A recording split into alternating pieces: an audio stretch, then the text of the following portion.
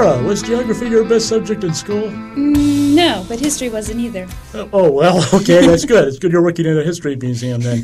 Well, in any case, don't feel bad about your lack of geographic knowledge. That complete feeling of not having a clue of where you are may have prepared you for the exciting career of Hollywood scriptwriter. Yay! In case this curator thing doesn't work out for either of us.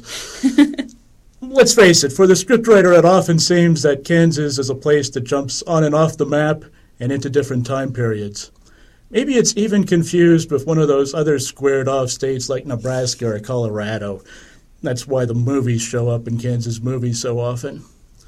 Now, this is where our supervisor would say I'm going to give you far too much detail. As usual. Yes. Sometimes the scriptwriter just misses it completely. In Kansas Territory, they managed to set the time in 1874.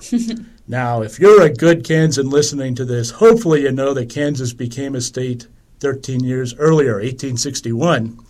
And by 1874, there's no Kansas Territory.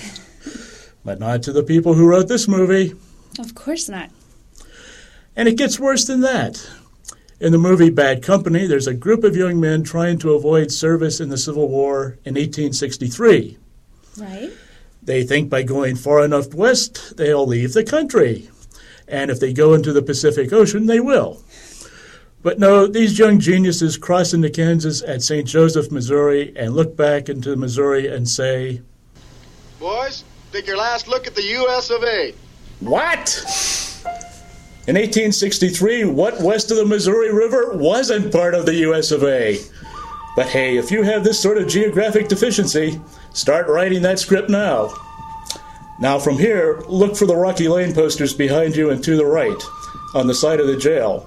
And Laura will tell you about our favorite actor, Blackjack.